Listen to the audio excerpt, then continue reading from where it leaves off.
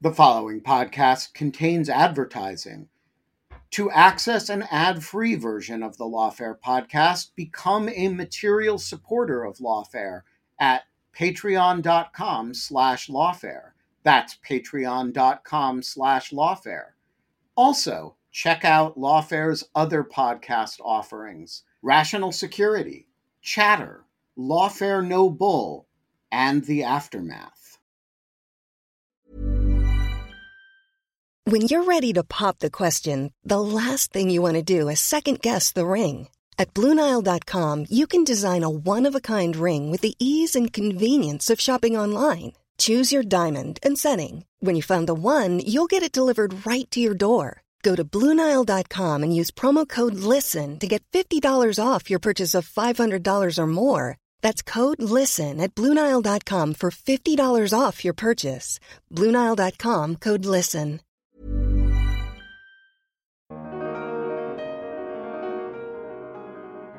There were no domestic violence laws of any sort that would be even remotely analogous to 922G8 at the founding. So we need to look for analogs that are born out of similar justifications and sweep in a similar fashion. We're not going to find a domestic violence law disarming abusers. I'm Matt Gluck, Research Fellow at Lawfare, and this is the Lawfare Podcast, December 27th, 2023. The Supreme Court last month heard oral arguments in United States v. Rahimi, in which the court will decide the constitutionality of a federal law that criminalizes the possession of firearms by individuals on whom state courts have imposed domestic violence protective orders. This case came to the court following its June 2022 ruling in New York State Rifle and Pistol Association versus Bruin. In that case, the court determined that whether a law violates the Second Amendment depends on whether there is a, quote, representative historical analog for the contemporary law. Amanda Tyler, the Shannon Cecil Turner Professor of Law at the University of California, Berkeley School of Law, argued in a recent article in Lawfare that the many laws disarming Loyalists that existed at the time of the founding serve as a set of historical analogs required by Bruin to demonstrate the constitutionality of the statute at issue in Rahimi, a claim which has been disputed by Rahimi's lawyers. I sat down with Tyler to discuss the Rahimi case, the nature of the founding-era laws that stripped Loyalists of their firearms, whether Loyalists were members of the American political community, why that question matters for the court's ruling in Rahimi, and more. It's the Lawfare Podcast, December 27th. Amanda Tyler on Rahimi and taking guns away from Loyalists. To get us started, could you tell us who Rahimi is, what are the facts of the case, and what is the law in question? Sure, and thanks for having me. There's a really big Second Amendment case in front of the Supreme Court right now, and what the court does in this case will transcend it. I want to make that point at the outset, that it's not just this one law that's at issue. I think a lot of laws and their constitutionality will turn on what the court does in the Rahimi case. But let's back up, as you suggest, and start with Rahimi itself. It's a case that involves the question whether a provision of federal law, Section 922G8 of the Criminal Code, is constitutional. Now, what does 922G8 do? It piggybacks on state court-issued protective orders. Usually we're seeing these in the domestic violence context. And if someone is issued a protective order against them by a state court, and as part of that order, they are deemed to be a danger to an intimate partner, or they are specifically told they cannot hold a firearm, based on that, then the federal criminal law is triggered, and it becomes a federal crime to possess a firearm during the pendency of the protective order, the underlying order. Rahimi committed a whole series of violent acts, many with guns, and posed a threat to an intimate partner who obtained a restraining order against him. And in violation of the terms of that order, he was found to possess firearms in his home. As a result, he was then prosecuted under the federal law, 922G8, And as one of his defenses, unsurprisingly, I will say, his public defender raised a Second Amendment defense. And I say unsurprisingly because, as you may know, the court has been striking down a number of laws in recent decades on Second Amendment grounds. And I think any criminal defense lawyer with a client who's charged with a gun crime is going to raise a Second Amendment argument to try and get the law thrown out at the outset. So the case comes to the Supreme Court after the Fifth Circuit, the United States Court of Appeals for the Fifth Circuit, that is, struck down 922G8 as violating the Second Amendment. And the government has now sought review in the Supreme Court and is trying to defend the constitutionality of the law on a host of different bases. And as I said at the outset, what the court does here, I think, will have ramifications way beyond simply the question whether 922G8 stands at the end of all of this. That's a very helpful overview. Thanks. Before we jump into your argument, I want to get on the table the test the Supreme Court has established to evaluate whether gun regulations like the statute in Rahimi comport with the Second Amendment. So when did the court establish that test, and what does it prescribe? Well, there are three major Second Amendment precedents at issue. The first is Heller and then McDonald, and those two really breathed new life, I think we can say, into the Second Amendment and made it now a viable defense for those charged with gun crimes and those who want the ability to have a firearm, for example, at home for self-defense. And the latter is what was at issue in 2022 in a case called New York State Rifle and Pistol Association versus Bruin. That's the most recent Second Amendment decision from the court, and it's the one that really changes, or purports, I should say, to frame the inquiry in a way and at a level of detail that the earlier Heller and McDonald decisions had not done. Bruin, therefore, is the crucial benchmark for the Rahimi decision and undoubtedly will frame all that the court does. So Bruin was written by Justice Clarence Thomas, and right away then you can assume that it's going to have a strong originalist bent, which it did. And what he says there is that when we're determining whether a regulation in effect today that regulates firearms, that is, violates the Second Amendment, is going to turn on whether we can look back and find what he calls representative historical analog that would show that the modern regulation likely would have been acceptable to the founding generation. Now, obviously, that opens a huge can of worms. What is representative? What is an analog? Bruin tells us a little bit. What I think Rahimi is going to do is really get much more into the details of what this means. But to set it up, Bruin tells us that a representative historical analog doesn't have to be a, quote, historical twin. So it doesn't have to be presumably nearly identical to the law that we have today. The key inquiry, Thomas said, is whether modern and historical regulations impose a comparable burden on the right of armed self-defense and whether that burden is comparably justified.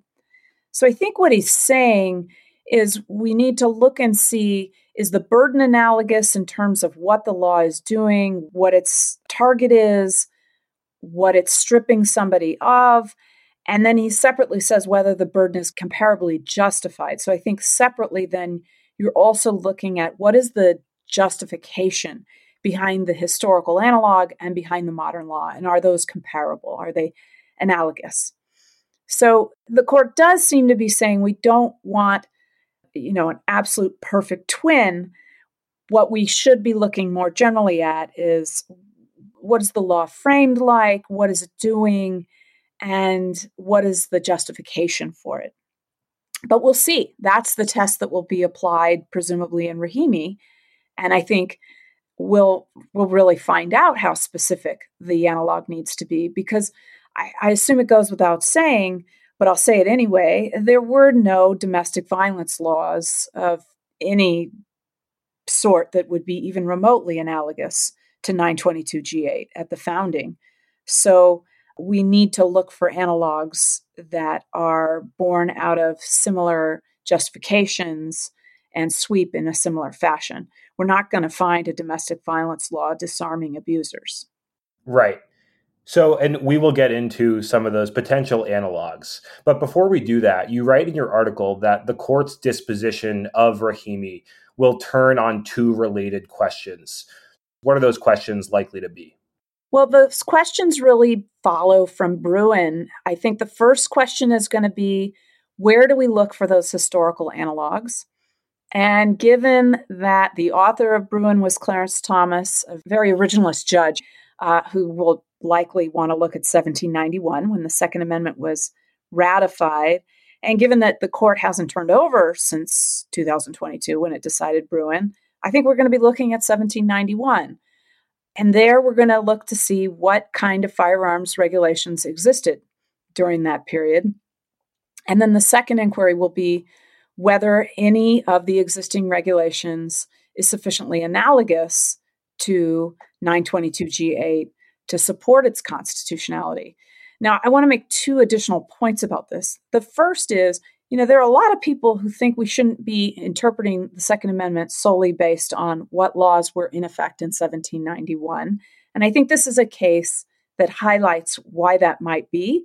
It's a case that involves laws that are generally in place to protect women, not universally and not exclusively, but overwhelmingly the impetus for such laws, the protective order laws and their application tend to protect women who, of course, had no rights in 1791. So looking for an analog then that's going to be on all fours with 922G8 is just simply not going to happen. But even accepting the Bruin analysis, then if we are looking there, the question, that latter question, is are we going to find something that under the Bruin test is comparable enough to be deemed an historical analog?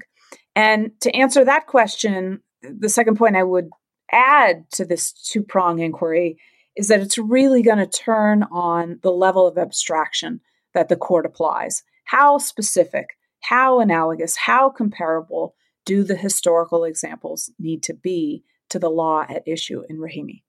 One of the categories of potential historical analogs that the government points to are these laws disarming loyalists at the time of the founding, which is your focus of your piece in Lawfare.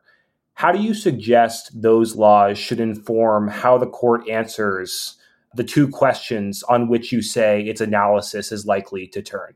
Well, it's really interesting because the government does rely on those laws and says, look, there were a number of laws, and there were quite a large number of laws that disarmed loyalists, those who were supportive of the British during the Revolutionary War. And so the government says those are laws that disarmed people believed to be dangerous.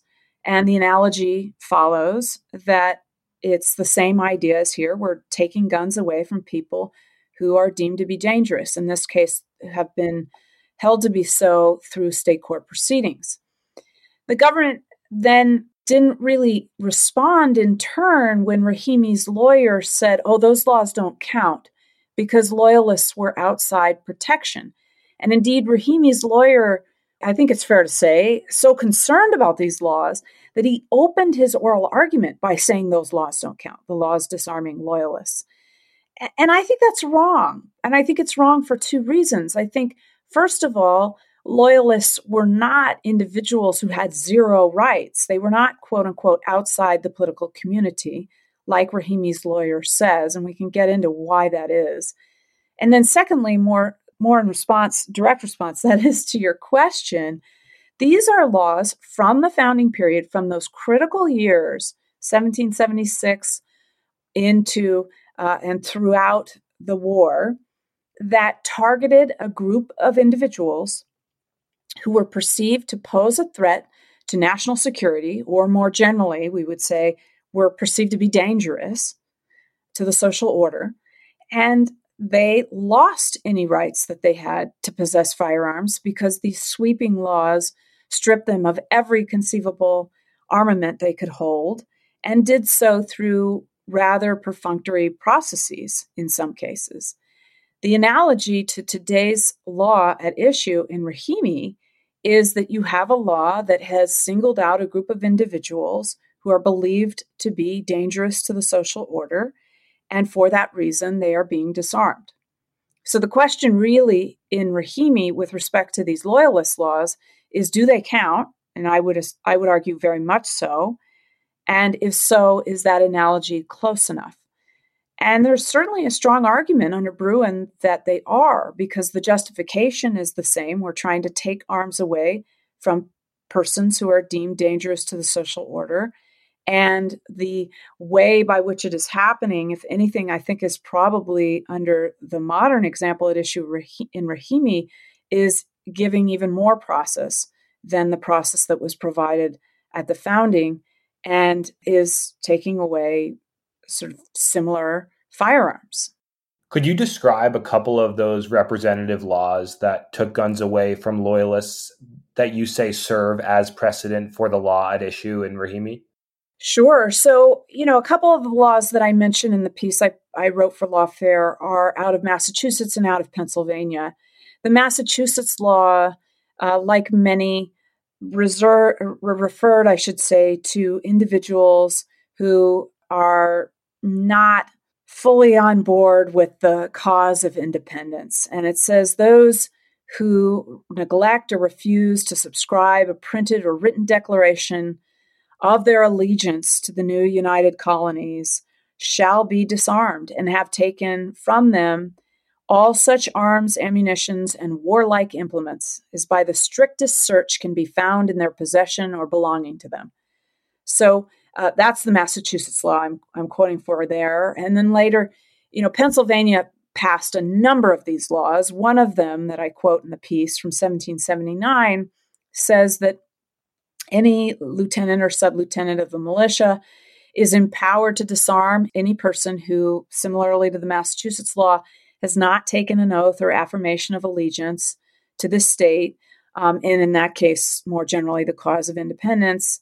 And under the Pennsylvania law, if there has been information on oath given before any justice of the peace that such person is suspected to be disaffected to the independence of the state, then the lieutenant of the militia shall take from every such person any, and here the law lists just a whole bucket load, if you will, of weapons that they can be taken out of any building, house, or place belonging to such person.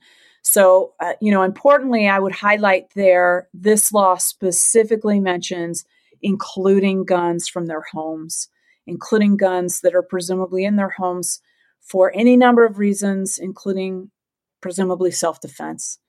So these laws, again, were sweeping. They went after persons who would not take the oath of allegiance, who were suspected to be disaffected to the American cause, that is independence, and empowered officials to take from such persons all arms of any kind, including from their homes. There's never been a faster or easier way to start your weight loss journey than with PlushCare. PlushCare accepts most insurance plans and gives you online access to board-certified physicians who can prescribe FDA-approved weight loss medications like Wegovy and Zepbound for those who qualify. Take charge of your health and speak with a board-certified physician about a weight loss plan that's right for you. Get started today at plushcare.com/weight-loss. That's plushcare.com/weight-loss. plushcare.com/weight-loss. Quality sleep is essential. That's why the Sleep Number Smart Bed is designed for your ever-evolving sleep needs. Need a bed that's firmer or softer on either side? Helps you sleep at a comfortable temperature? Sleep Number Smart Beds let you individualize your comfort, so you sleep better together. J.D. Power ranks Sleep Number number 1 in customer satisfaction with mattresses purchased in-store. And now, save 50% on the Sleep Number Limited Edition Smart Bed for a limited time. For J.D. Power 2023 award information, visit jdpower.com/awards. Only at a Sleep Number store or sleepnumber.com. So the court says in Bruin, you need historical analogs for laws today that prevent people from having guns. And we have these laws from the founding that took guns away from individuals the government viewed as dangerous. But Rahimi says not so fast. Those people weren't part of the American political community. So even if the government took their guns away, that doesn't affect me because I am part of the American political community. So what is Rahimi's basis for his argument that these laws shouldn't count as representative historical analogs? The idea, as I understand it, is this argument that the Loyalists fell outside of what we would call protection, fell outside, that is, the protection of domestic law. They didn't have any rights at all. And that's just not right. That's not correct as a matter of history. That's what moved me to write the piece for Lawfare, because I've written a lot about the founding period in another context with respect to laws targeting loyalists or people we might call disaffected to the American cause. It turns out, of course, that allegiance and loyalty were very complicated concepts at the founding, just as much here as they were in England. But like in England, here we treated all persons, and here I'm going to read from a June 1776 declaration of the Continental Congress. All persons abiding within the United Colonies and deriving protections from the laws of the same owe allegiance to said laws. In other words, in June of 1776, the Continental Congress said, if you live here, you owe allegiance, period. And what that meant was not just that you got the protection of domestic law, but that you owed an obligation of loyalty. And it followed that, as the Continental Congress declared in the same provision, if someone who lives here and is therefore deemed to owe allegiance levies war against any of the colonies within the same, or adheres to the King of Great Britain or any other enemies of the colonies, if they give them any aid or comfort, etc., they are guilty of treason. And treason had a really specific meaning at the founding. It meant that if you fell within protection and you could claim the protection of domestic law, and at the same time you owed allegiance, if you violated that allegiance by helping the enemy, you were subject to the laws of treason, the strictest laws, and you could lose your head. As we know from the founding, that's typically how treason was punished. So what happens during the founding period is that the Continental Congress declares all of these things and then says to the states, you need to pass treason laws to deal with loyalists, specifically to deal with those who are, quote, disaffected to the American cause. And what happens is a wave of states then pass treason laws, and they target, in particular, those who help the British, those who are passing information to the British, those who are fighting with the British but live here, those who are supporting the British in any number of ways, engaging in sabotage, housing spies, etc., trading with the British. All of these things were deemed to be treason under these laws that were adopted by all of the states. I cite the North Carolina law in the piece from 1777, which says everybody now inhabiting or residing within the limits of the state of North Carolina, or who shall voluntarily come into the same, prisoners of war excepted. And that had a very specific meaning. That was referring to the British redcoats, who would be taken in arms and treated as soldiers of an enemy country and a foreign country. They would be treated differently as prisoners of war under the international law of nations. But everyone else who inhabited or resided within the limits of North Carolina, they were subject to the law of treason. And if they did any of these things, if they supported the British in any way, then they could be punished as traitors. The other thing that I've written a lot about, and this again is why I felt compelled to engage with this part of Rahimi, is that if you look at a number of the states during the Revolutionary War, a number of them, I think it was 6, enacted suspensions of habeas.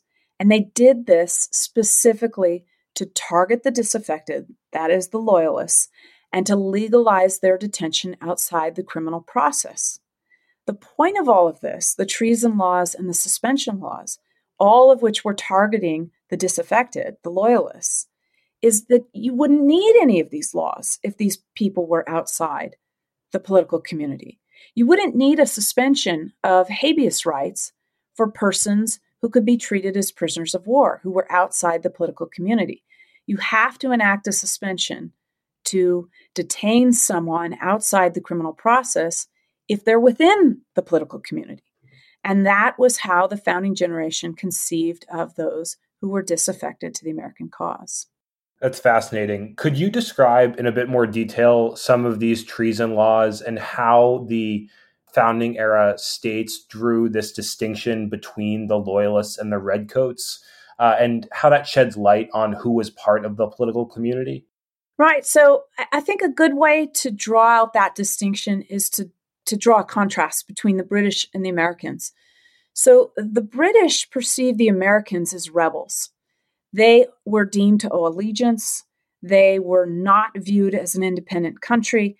And so when American soldiers were taken prisoner, and particularly when they were taken prisoner and held on British soil, on English soil, where the English Habeas Corpus Act applied, and where Lord Mansfield had said it applies to Americans who are on English soil because they still owe allegiance. They are not independent. That's how American soldiers were treated. They were treated as rebels, and they had rights under the English Habeas Corpus Act, and in particular, the right to force their trial, even as suspected traitors. By its terms, the English Habeas Corpus Act applied to traitors and said if you're not tried within 2 terms, you can no longer be held, even in military custody, if you have the rights. So Lord Mansfield had said that's right, it applies to Americans. And for that reason, the British passed a suspension of habeas corpus to enable, by its terms, the detention of American rebels on English soil where the Habeas Corpus Act applied. Otherwise, they'd have to be tried or released. Now, in introducing that act, Lord North said, we need this law so that we can treat the American rebels, quote, like other prisoners of war. So the idea is, the framework is, you have those within protection who owe allegiance, rebels, traitors, whatever you want to call them, disaffected is another term. They have rights, and they can't be held without criminal charges in the absence of a suspension. Then you have prisoners of war. And during the Revolutionary War, the British treated the French who were captured as prisoners of war because they were enemies in the service of a foreign enemy, a foreign independent country. The Americans, in the British view, did not fall into that category. Now switch over to here. The Americans viewed soldiers fighting formally as redcoats for the British Army as prisoners of war because they were soldiers in the service of a foreign enemy, unlike those who lived here in the colonies and were from 1776 on declared to owe allegiance to the United Colonies, to the upstart United States. They were within protection. They were not foreign soldiers like the Redcoats, and therefore they couldn't be treated as prisoners of war, and they were distinct from prisoners of war. So why do these declarations of treason and suspensions of habeas represent the sentiment that these people were part of the political community rather than their exclusion from it? Well, it all turns on that historical understanding that we derived from English and then British law of drawing a distinction between those who owe allegiance and can claim the protection of domestic law and those who, by definition, fall outside of the domestic law framework and should take their protection from the law of nations, from international law, and can be treated under international law as prisoners of war in the declared state of war. That is to say, if the disaffected, if those who lived here who were passing intelligence to the British, to take one example, if they could be treated as prisoners of war, then they could just be rounded up and detained for the duration of the war without charges.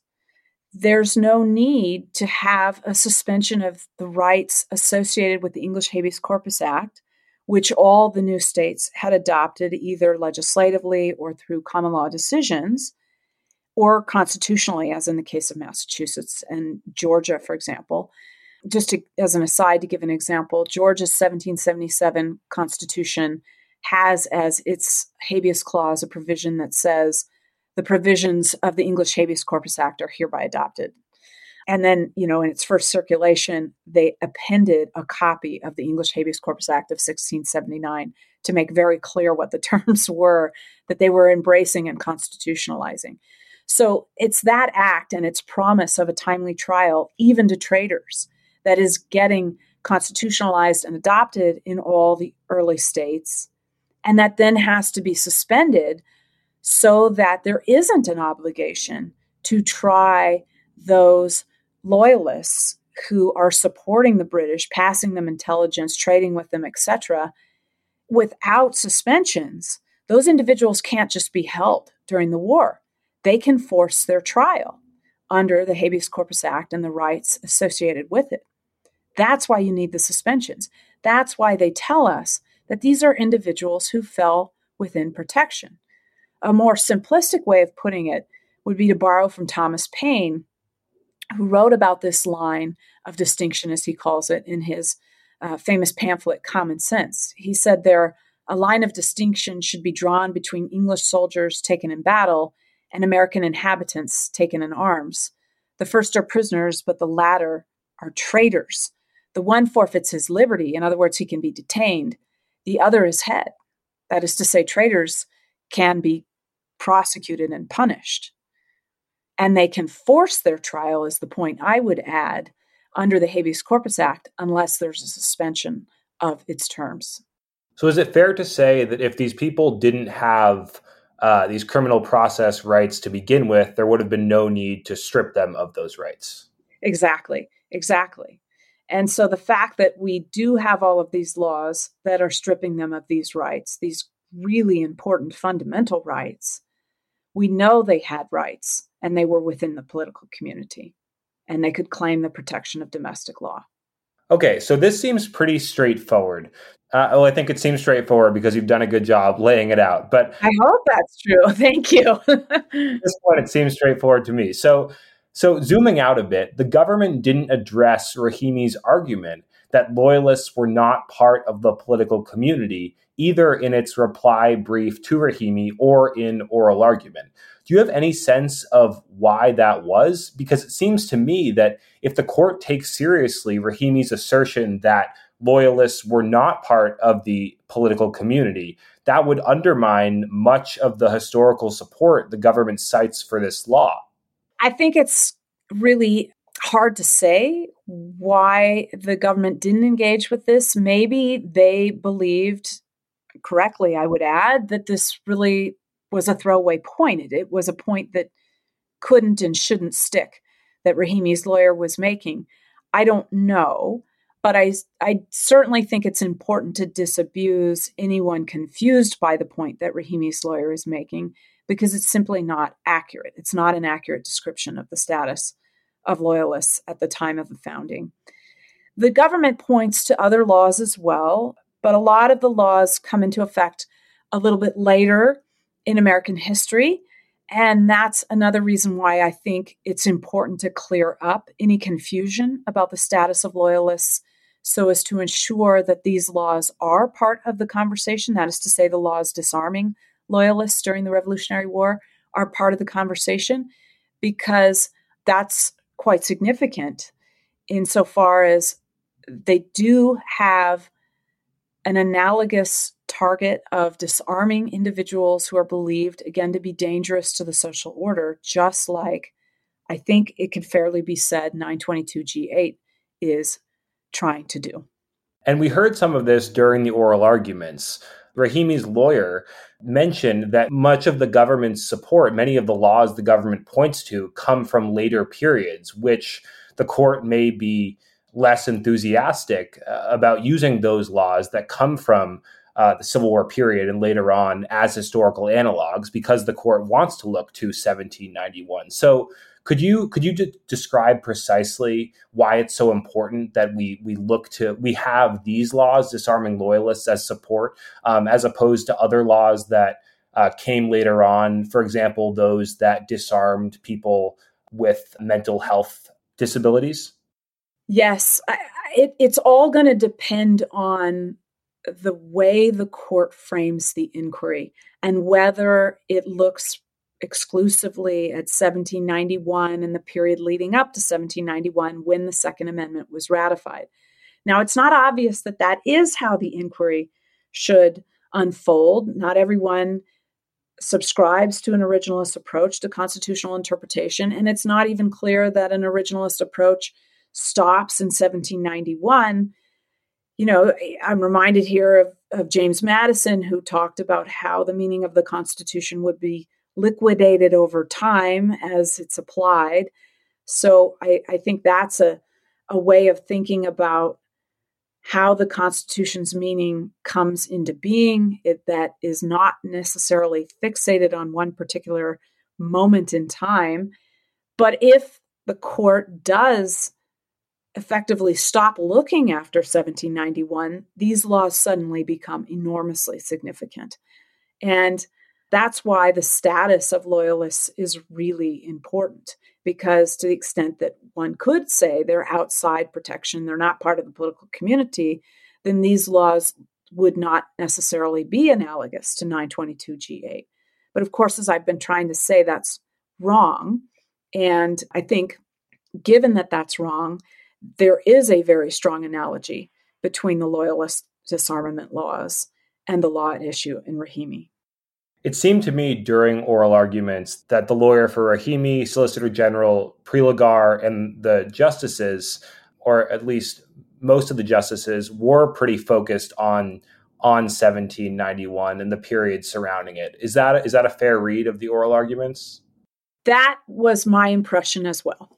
Yes, that they were focusing on the founding period and not talking very much, if at all, about periods that followed. Okay. So how do you think the court will address what seems like, based on your article and our conversation, Rahimi's very flawed argument in its decision? Do you have a prediction, or are you not in that business? Predictions, those are hard to make. I teach a Supreme Court seminar and we read a lot of the current cases, and the students always ask for my predictions. And I'm always nervous about it because I worry that if I predict something, and then I'm wrong, everybody will, hang it over my head. But I do think, given Bruin, given who is generally in the majority of constitutional cases on this Supreme Court, we're likely to see a decision that will overwhelmingly focus on the founding period. My hope is that in so doing, they will look at these Loyalist disarmament laws, because there were so many of them. They are very sweeping. And to the extent that the court meant what it said in Bruin, that we don't need an historical twin, we need something that is comparable in its justification and how it was carried out. If all of that is true, I think these laws are very strong support for the government's position.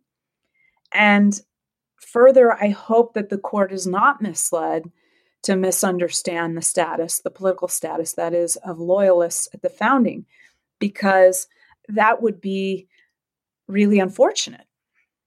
Really unfortunate. One story that I haven't told is the story of the Quakers. And I'm not the only one to write about this. There's a lot of literature out there on the status of Quakers during the founding.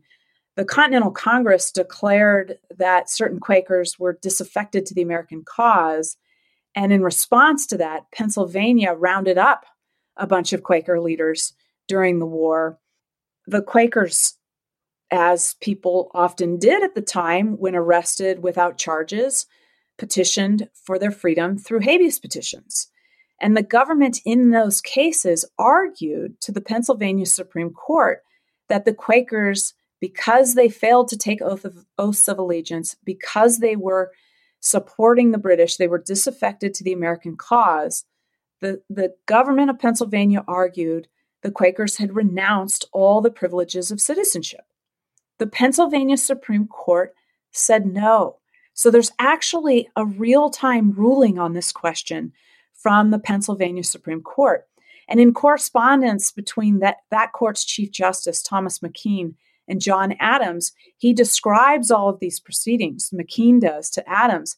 And he says, no, the Quakers enjoyed the full rights of citizenship, and therefore they could not be held without charges. They could not be detained without charges. That is unlawful under the Habeas Corpus Act in the absence of a suspension. And all of that is what triggers the Pennsylvania suspension. So more importantly than the details of the suspension is the fact that there's a Pennsylvania Supreme Court decision on point saying that the Quakers who had been deemed disaffected had been called loyalists. They were full citizens with full rights.